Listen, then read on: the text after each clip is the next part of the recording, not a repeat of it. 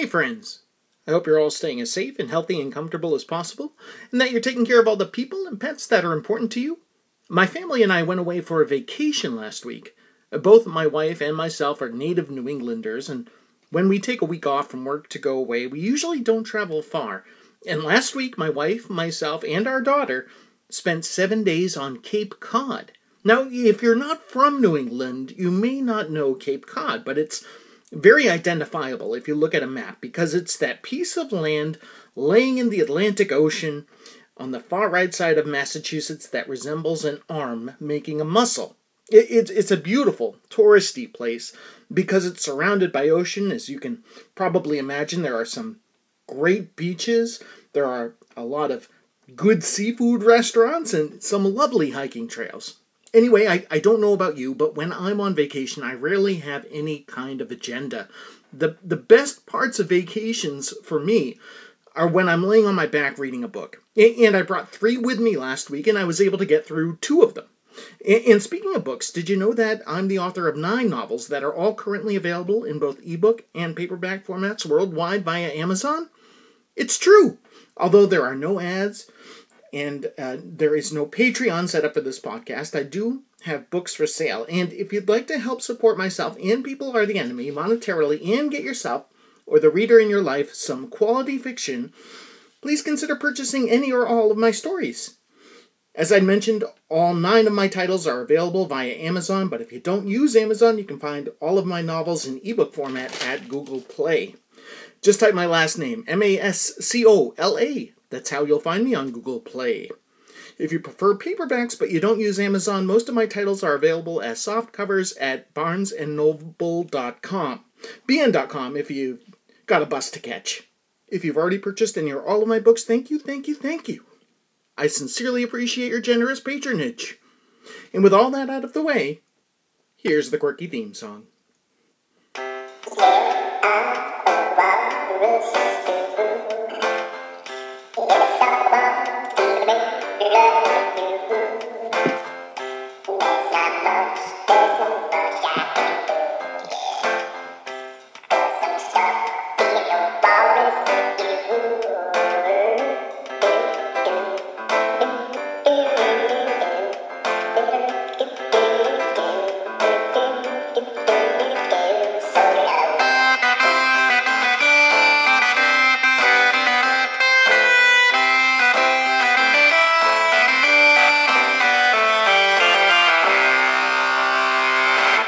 Hello, People Are the Enemy listeners. This is episode 241 of the People Are the Enemy podcast.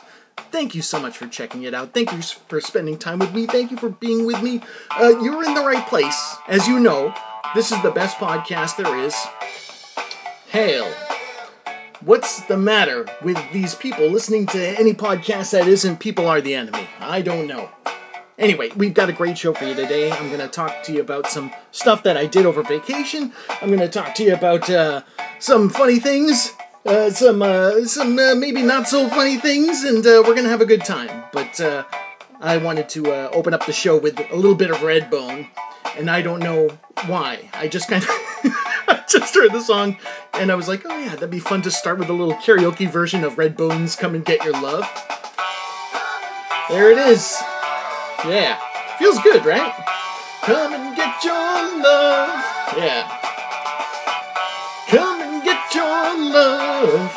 Yeah, baby. Come and get your love. Yeah. Okay, we'll stop it there. I talked to a listener of this show and a past guest of this show, actually, Dave from Knoxville, and he said, I sang him happy birthday over the phone, and he said, you know what, you should sing on the podcast more. So I'm trying to do that. I don't know if that's working or not, but it does make for a good start. It does kind of loosen me up before I start talking, which I kind of like. And speaking of talking, I know that the last few episodes of this show, maybe more than a few, have been just me speaking during my segment. And I wanted to let you know that guests are coming. Yeah, I believe me when I tell you, I am trying to get guests. I do reach out to folks. A lot of folks sometimes will say, yeah, let me think about it. I'll get back to you. Some folks ghost me completely. and I've got to take that. I have a hard time with rejection, but it's sort of like this thing where I have to say, okay, all right, they don't want to do the show. It's okay. Don't take it personally. There's a lot of other people out there, and rather than give you a rejection, Andy, they're simply just disappearing, and maybe that's the most polite way to do things, rather than even not responding at all is maybe in their opinion nicer than saying no, thank you. Not interested. We're gonna say no to this. But no, trust me when I tell you there are guests coming. I've got some things in the works. If you want to be the first to know, my suggestion would be that you follow us on Twitter. People are the enemy. It's a letter R in the middle, and you can follow along, and you will get the latest updates and the links as far as they come out when the show goes up. You'll find out who's going to be on the show before I announce it. When I say before I announce it, I mean before I announce it on the show.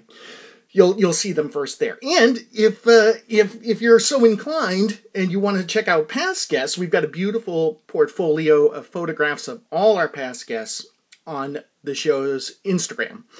People are the enemy on Instagram. You follow along there and we will follow you back. And that goes to the Twitter too. If you follow us on Twitter, we'll follow you back there too. So, good way to stay in touch. And it's, believe me, the guests that we have coming are well worth you knowing about, and you'll be excited. And I promise I've got some interesting folks, as I always do, and we'll have some great episodes for you on the way. But as for today, it's just me. So I just was going to talk to you a little bit about the vacation. I did a lot of reading, as I mentioned. I did a lot of sleeping. I guess I needed sleep. I'm the kind of person where, my favorite thing, I think I said this, I said this in the opening, on vacation and otherwise, is I love to read. I'm a reader. I'm a writer also, but my passion is literature. And reading and writing are both things I very much enjoy. And when I'm on vacation, I did do some writing, actually wrote an album review while I was away. And that should be coming out next week. If you follow me on Surviving the Golden Age or follow my music reviews, album reviews there, that should be coming out next week.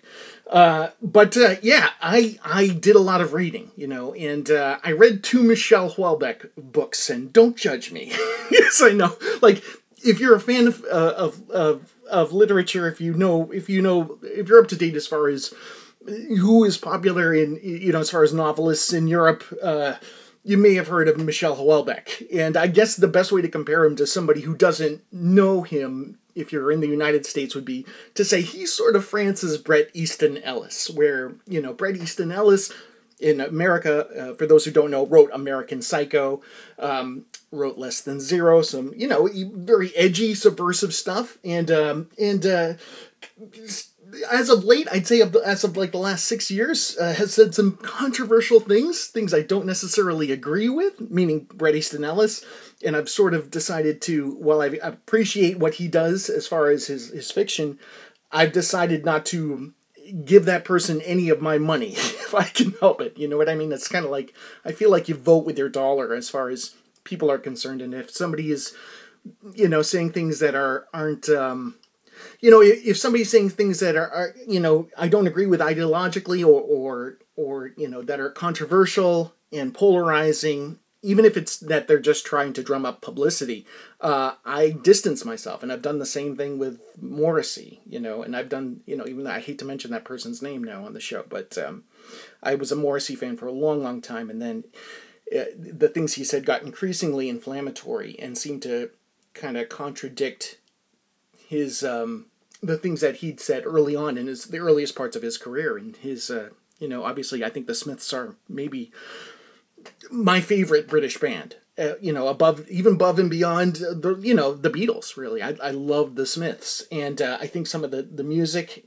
obviously was wonderful, but the lyrics and the things that Morrissey wrote and sang about, those years as the front man of the Smiths, I thought were just remarkable and beautiful, and kind of stuck with me. And that here, 35, 40 years later, he contradicts those things absolutely, is appalling and kind of frightening. And it obviously is a turnoff, especially if you're kind of romanticize what the Smiths were and what they stood for, which I think, again, you take that time in that place, and you put a little bubble around the Smiths and those albums, and it's perfect. You know what I mean? This perfect little time, perfect little place, and perfect little albums. Well, I say little albums, perfect albums with amazing songs and amazingly poignant lyrics that I think are some beautiful universal themes. And then you look at Morrissey's solo career, and it seems to get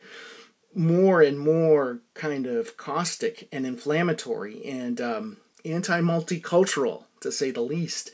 And it's a real turnoff. And again, a complete contradiction of what he was saying on those albums in the 80s.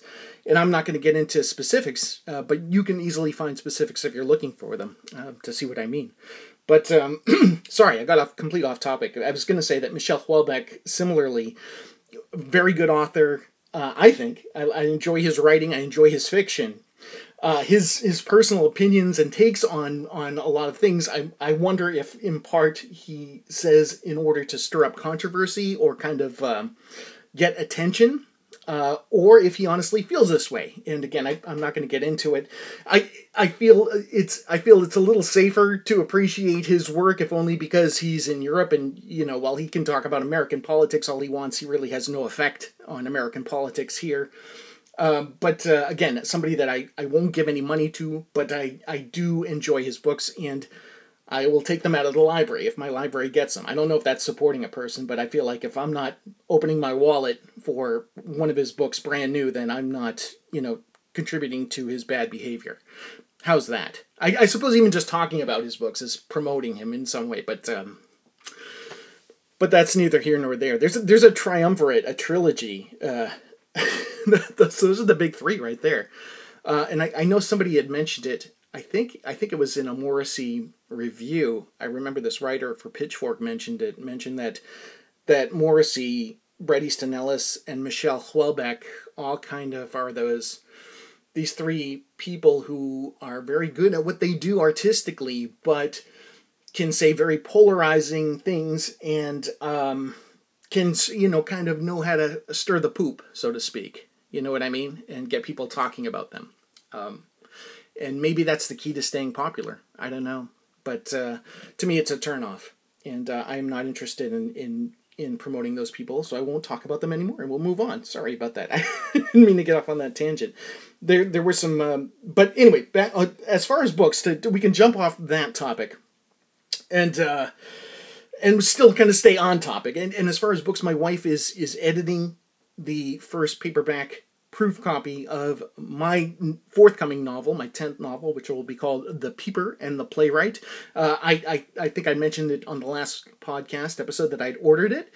And we'd left for vacation on Saturday, and it was scheduled to arrive at my residence on Saturday. And I thought, this is great. Well, I'll get it before we leave for vacation, and we'll be able to go. Well, it showed up 3 days before that. It showed up on the Wednesday prior to us leaving, which was great. So we brought that with us, and my wife began editing it, and she immediately began finding things that needed to be changed, and so I was eternally grateful. I know it sounds weird, but I've edited this thing, I've gone through this manuscript from beginning to end 12 times, making changes every which way in order to make it the most entertaining and interesting story that it can be. You know what I mean? Just trying to make it as great as it can be. I know I described this, I think I put it on Twitter, like when I was a little kid, my cousin and I used to make these trails for our bikes where we'd create like an obstacle course. It'd be like, okay, first you're going to have to go around this rock, and then you're going to go over this jump, and we'd put like a board with on a little hill or something like that, and make it, you'd go over the jump, and then when you go over the jump, you've got to kind of make an S with the bike, and then you've got to do a skid here, and then you've got to go over here and around this tree, and we kind of made this path, and we keep tweaking the path to make it so that the bike ride was as interesting as possible and as fun, and then we'd ride it, you know what I mean? And then we'd make adjustments to this trail that we'd created, and it was fun. And I only recently kind of put that together and started analogizing it to how I write a book, where I try to make it as interesting as possible. And if there are any boring spots, I've got to inject something entertaining in them. You know what I mean? So again, reading the book reading the manuscript from beginning to end, and then rereading it and saying, okay, what needs to be tweaked here, what needs to be made better, what needs to be made more interesting for the reader, so that this is entertaining from beginning to end. Let's make a change there. This feels a little dry here. What can we add here? What can we do to make the story more interesting, so that the reader will want to keep reading and they'll continue to be entertained. That's what I do.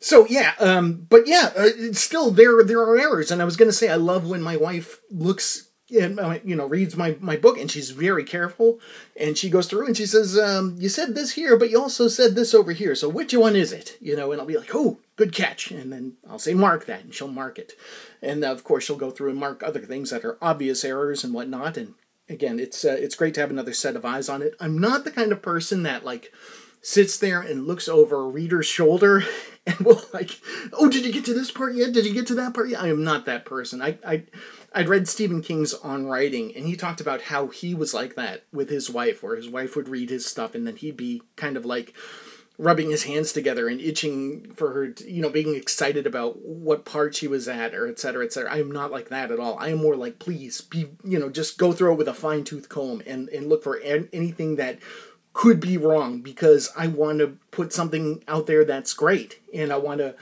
if I'm charging for a product, and I do charge for my books, as you know, then I want to give people something wonderful and without flaws. I got some more while I was away on vacation. I got some more edits for the cover art. And there's 2 covers that LJ Rock has provided that look outstanding, and we like them both. And when I say we, I mean myself and LJ Rock. And I thought, and he said, ultimately it's up to you. And I said, okay, well, I'm thinking maybe I'll do one cover for the paperback and then use another one of his covers that he came up with, which is a slight variation for the ebook version. So there'll be 2 different covers, but only slightly different. But just because they're both so beautiful, so well done. I planned on talking about other things, and I only talked about books during this episode. I'm sorry I hadn't talked about a whole lot of music. I can tell you, however, I will share with you. When I was away, I went to this great flea market where, and if you follow me on Twitter, you might have seen some of the albums I found. There were CD bins that were $1 CDs, and I found a couple fall CDs. I found a Guided by Voices Mag Earwig album, which I didn't own, and I found Teen Beat Records. It's right here. I actually have a copy, but I found another copy. I didn't buy it. I'm not into buying duplicates, but it's Teen Beat Records, the Olympic Death Squad album, number 200 from Teen Beat. I'm a huge Teen Beat fan. If you know Teen Beat Records and you know Mark Robinson, I've spoken with him rather, on this podcast. That was an outstanding conversation. I was so lucky and so appreciative to have Mark Robinson give me his time. Great stuff. But yeah, so it was cool, to find you go to an outdoor flea market and you see all these CDs, that are dirt cheap, and you want to you look through them and you can find some diamonds in the rough. That's always exciting for me. I love the search. I'm not the kind of person who tends to buy something that's used and priced for collectors. That is a real turnoff to me. I went to a store, a collectible store, and on Cape Cod, and I won't mention it, if only because the prices were just astronomical and absurd. Just I think I found a used copy of David Bowie's Scary Monsters, which was his 1980 album, maybe his last great album, but a used copy, and they wanted $60 for it. I was like, are you kidding?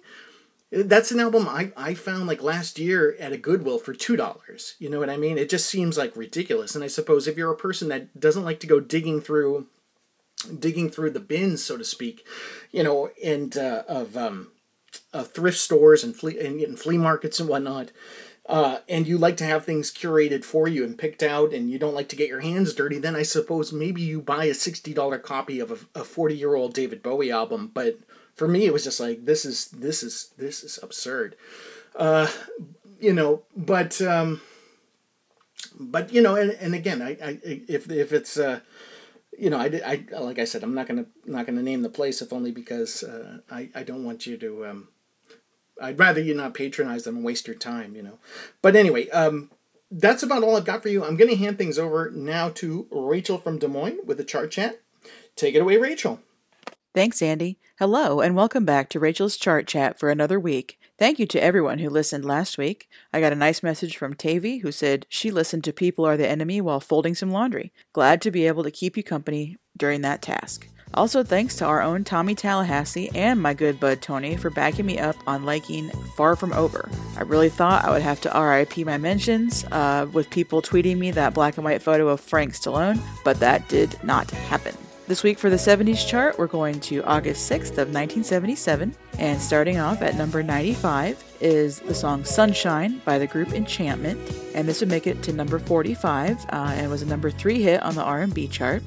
The band was founded by high school friends in Detroit in the late 60s, and they had a few albums. The first one, had this great album cover with the illustration of a frog on it, which kind of drew me in a little bit, in addition to liking the song. And they made a few albums through the late 70s and early 80s before breaking up.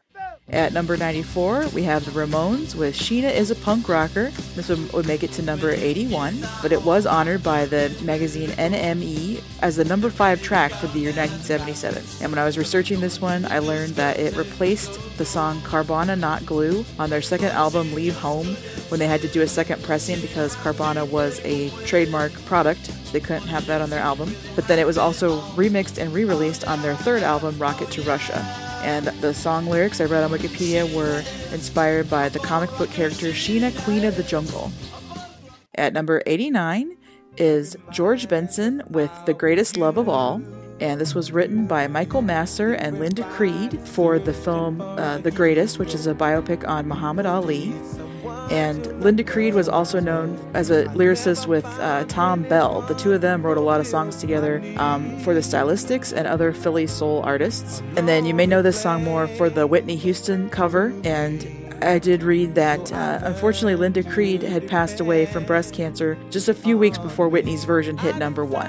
But George Benson's version went to number 24, and it was a number 2 hit on the R&B charts. And I read a great quote on Wikipedia from the other songwriter. He said, "Here was a man who wanted to change his name and religion. That's all. Ali hadn't believed in the war in Vietnam and had refused to fight in it. He won that battle through the legal system. Still, he lost everything, including his title. But Ali retained the most important thing of all, his dignity." I just thought that was a great quote with what he put into the song. But yeah, read up on Linda Creed. She had a really amazing career and was very sadly taken from us too soon. But yeah, there's a playlist of the songs that she and Tom Bell wrote together that I've added on my profile. At number 86 is I Feel Love by Donna Summer, and this would make it to number 6 eventually. This was written by Giorgio Moroder, and I watched a YouTube video on the Reverb YouTube channel that said he used the Moog modular synth. The album is called I Remember Yesterday, and the idea behind it was that the songs would be from different time periods, and then this I Feel Love was going to represent the future of music. And it's very synth driven. It's really amazing. If you haven't heard this song in a while, it might just click with you suddenly. Or if you watch that making of video, maybe you get a little more out of it. And I read that Brian Eno, when he first heard it, he rushed in to show David Bowie and say this is the future of music. So I think they were onto something with that one. At number 71, we have the Star Wars theme Cantina Band by Miko. This will go on to be a number 1 hit. This song was not officially affiliated with the movie. The Miko, aka Domenico Minardo, had gone to see Star Wars like everybody else, and he was so inspired that he created this disco version. And he had been a jazz musician and also became a disco producer. And as a fun fact, I learned that when he was at music school in Rochester, New York, he had been in a jazz band with Chuck Mangione. And Miko went on to do his take on different movie songs, notably the Star Wars original trilogy, as they say. But he also has a cool version of Somewhere Over the Rainbow. At number 34, we have the Brothers Johnson with Strawberry Letter 23, and this would eventually peak at number 5. The original version was done by Shuggie Otis. But then when the Brothers Johnson had their cover, they got Lee Ritenour to do the guitar solo on it, and he tried to replicate exactly the Shuggie Otis version. This is according to Wikipedia, as usual. And I read that the 12-inch was put out on strawberry-scented vinyl, and the 7-inch had a strawberry-scented sleeve, which is pretty cool. And if you're like me and you're a fan of the band Justice, their song Cannon kind of covers, or it's hard to explain, but you can definitely hear it. And I think I kind of liked Strawberry Letter 23 already, but after I realized I made the connection that it was in that song, I really loved it. And finally, from the 70s this week, we have Float On by the Floaters, and they were a Detroit R&B vocal group, and the younger brother of one of the guys in the Floaters was the younger brother of a member of the Detroit Emeralds. And this song would eventually make it to number 2, and it combines the trends at the time of astrology with phone dating, personal ads. So it's got these spoken verses where the guys all introduce themselves and give their sign, and then it has a sung chorus. And this one is a lot of fun, I think. And I would like to dedicate this song to Hoovertron and everybody in the Twitch chat on the VJ Big Suit Show who appreciates a song from some gentlemen in some matching suits. Now turning to the 80s, we're going to August 5th of 1989. And starting off at number 80 is It's Not Enough by Starship. And this was their last appearance in the top 40. And at this point, Grace Slick had left the band, but they still had Mickey Thomas on lead vocals. And I was actually shocked when I read that she does not appear in the song. I guess I'm just so used to hearing their blend of their two voices on other Starship and Jefferson Starship songs. At number 67 is the Beastie Boys with Hey Ladies, and this would eventually make it to number 36, and this was off of their second album, Paul's Boutique. This was one that it was very critically acclaimed at the time. Maybe the fans at the time didn't quite get it, but then it's come to be quite a classic in the hip-hop world, and it has there's 15 named samples on the Wikipedia page. I think the one you'd notice the most is Machine Gun by the Commodores.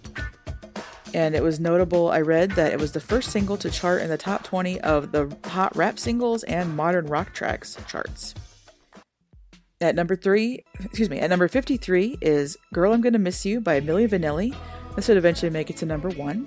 And this was actually their third number 1 single in a row. And I picked this one because maybe it's lesser known among their songs. And I just love the sound of it. And my official opinion on Milli Vanilli is I don't care that it wasn't really the guys singing. You could just call it, a project and not a band, and it wouldn't really matter who the singers were. I mean, people should get credit on the album for singing, but if you want to have different guys be in the video, who cares? At number 35 is Me, Myself, and I by De La Soul.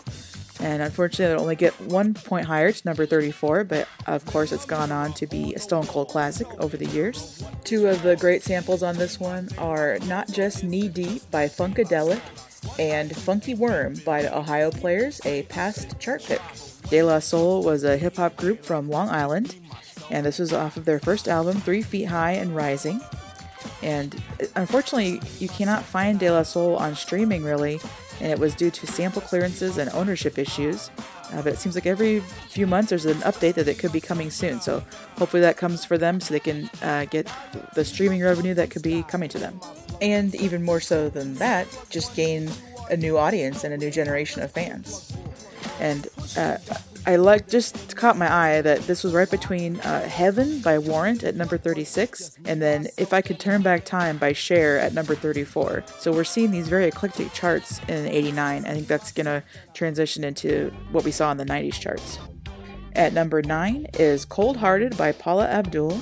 The video for this one is based on Take Off With Us from the movie All That Jazz. And, very sensual dancing and amazing choreography by Paula Abdul, of course. And I think the song, apart from the video, is really cool. And this is another one, people might know it, but it's maybe overshadowed by Straight Up or Opposites Attract. And finally this week at number 1 is Bat Dance by Prince. And this was his 4th number 1 on the pop charts. I was reading in my number one hits book that the way this kind of happened was a bit of corporate synergy between the Warner Music and the Warner Brothers film division. There was like, well, we're seeing a lot of purple in the film, and we thought of Prince for purple, and he is the Purple King, of course, as Never Not Funny listeners know. But I read that Prince flew to London on the Concorde to watch some Tim Burton shooting some scenes of the film, and he got to view a rough cut, and that helped him to create the music for the film. And there was also a separate score in addition to the soundtrack, so 2 different albums that came out of this one. Well, that's all for me this week. Thanks so much. Back to you, Andy. Thank you, Rachel. Wow, some great data there. Holy moly. You know, I it's not hyperbole when I say I listen to my own podcast more than anybody else's. And I will definitely be listening to this one a couple times. I was taking notes furiously during Rachel's segment there, if only because there was so much musical knowledge that I and tidbits I'd had no idea about. Thank you so much, Rachel. That was the research done and the information, the way you've presented it was fantastic, and I can't wait to listen to this a couple more times, if only to get this into my brain so that I can impress my music nerd friends with these tidbits. Just wonderful stuff. I had no idea The Greatest Love of All was a cover. I had no idea. And then all that information about the Ramones, Sheena is a punk rocker. I knew the Sheena character, didn't know that it was based on that comic book character. The disco, the Giorgio Moroder Star Wars.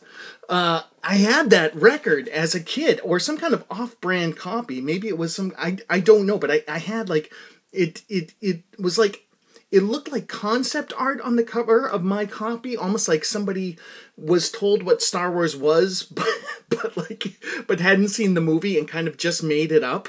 That's what it looked like. Or maybe it was some kind of like third party was licensing the music and for that reason couldn't use actual footage or images from the film, but it had some kind of like junky artwork on it. But I was a huge Star Wars nut when I was a kid, so of course I had that record.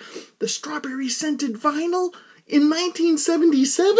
Holy moly! That was the Shuggy Otis song, the one that, or at least Shuggy Otis has performed at one point. I wasn't sure if he'd done it. Again, I'm going to have to re-listen to Rachel's segment, but that there was strawberry scented vinyl in 1977. How cool is that? And yeah, I mean, and I can't even, don't even get me started on 1989. I was huge into music that year. And but most notably, me, myself, and I, De La Soul, still am a huge De La Soul fan.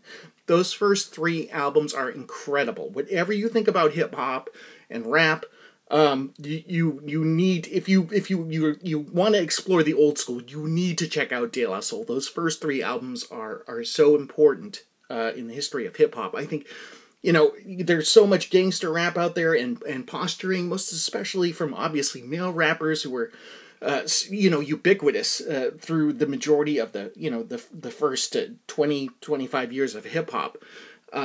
Not so much anymore, thankfully. But yeah, it took a while. But I think De La Soul, again, all fellas, but it had a sense of humor and were able to put those guys who were posturing and the thugs, quote unquote thugs or quote unquote gangsters, basically made fun of them, and it was fantastic what they were doing. It was like, if there were rap punks, that was De La Soul. Just basically going against the grain and kind of poking fun at their peers. Just wonderful and super smart, and the sampling was amazing. They'll never make albums like that again. It would be astronomically expensive. And speaking of astronomically expensive, and Rachel mentioned this, I hope those fellas get their due finally. I know that music, I believe, has been purchased and is supposed to be made available on streaming services, and hopefully, even as Rachel mentioned, will be introduced to an entirely new audience, and deservedly so. Those first 3, and you might even say the first 4 De La Soul albums, I think, are so important and so wonderful. I saw them for the Stakes is High tour, and they were fantastic. I saw them at a little club in Massachusetts, and Biz Markie and Pharoah Monch were the 2 opening acts, and it was just amazing. I loved it. I think I won tickets. I know I won tickets via a radio contest. Yeah, anyway, folks, this has been episode 241 of the People Are the Enemy podcast. Our theme song is Walrus Love by Nokia Ocean. You can find that song and more at pizzapuppies.bandcamp.com. My name is Andy Mascola. You can purchase my novels via Amazon and other online book retailers in both paperback and ebook formats for as little as $1.99. Thank you for listening. Thank you for subscribing.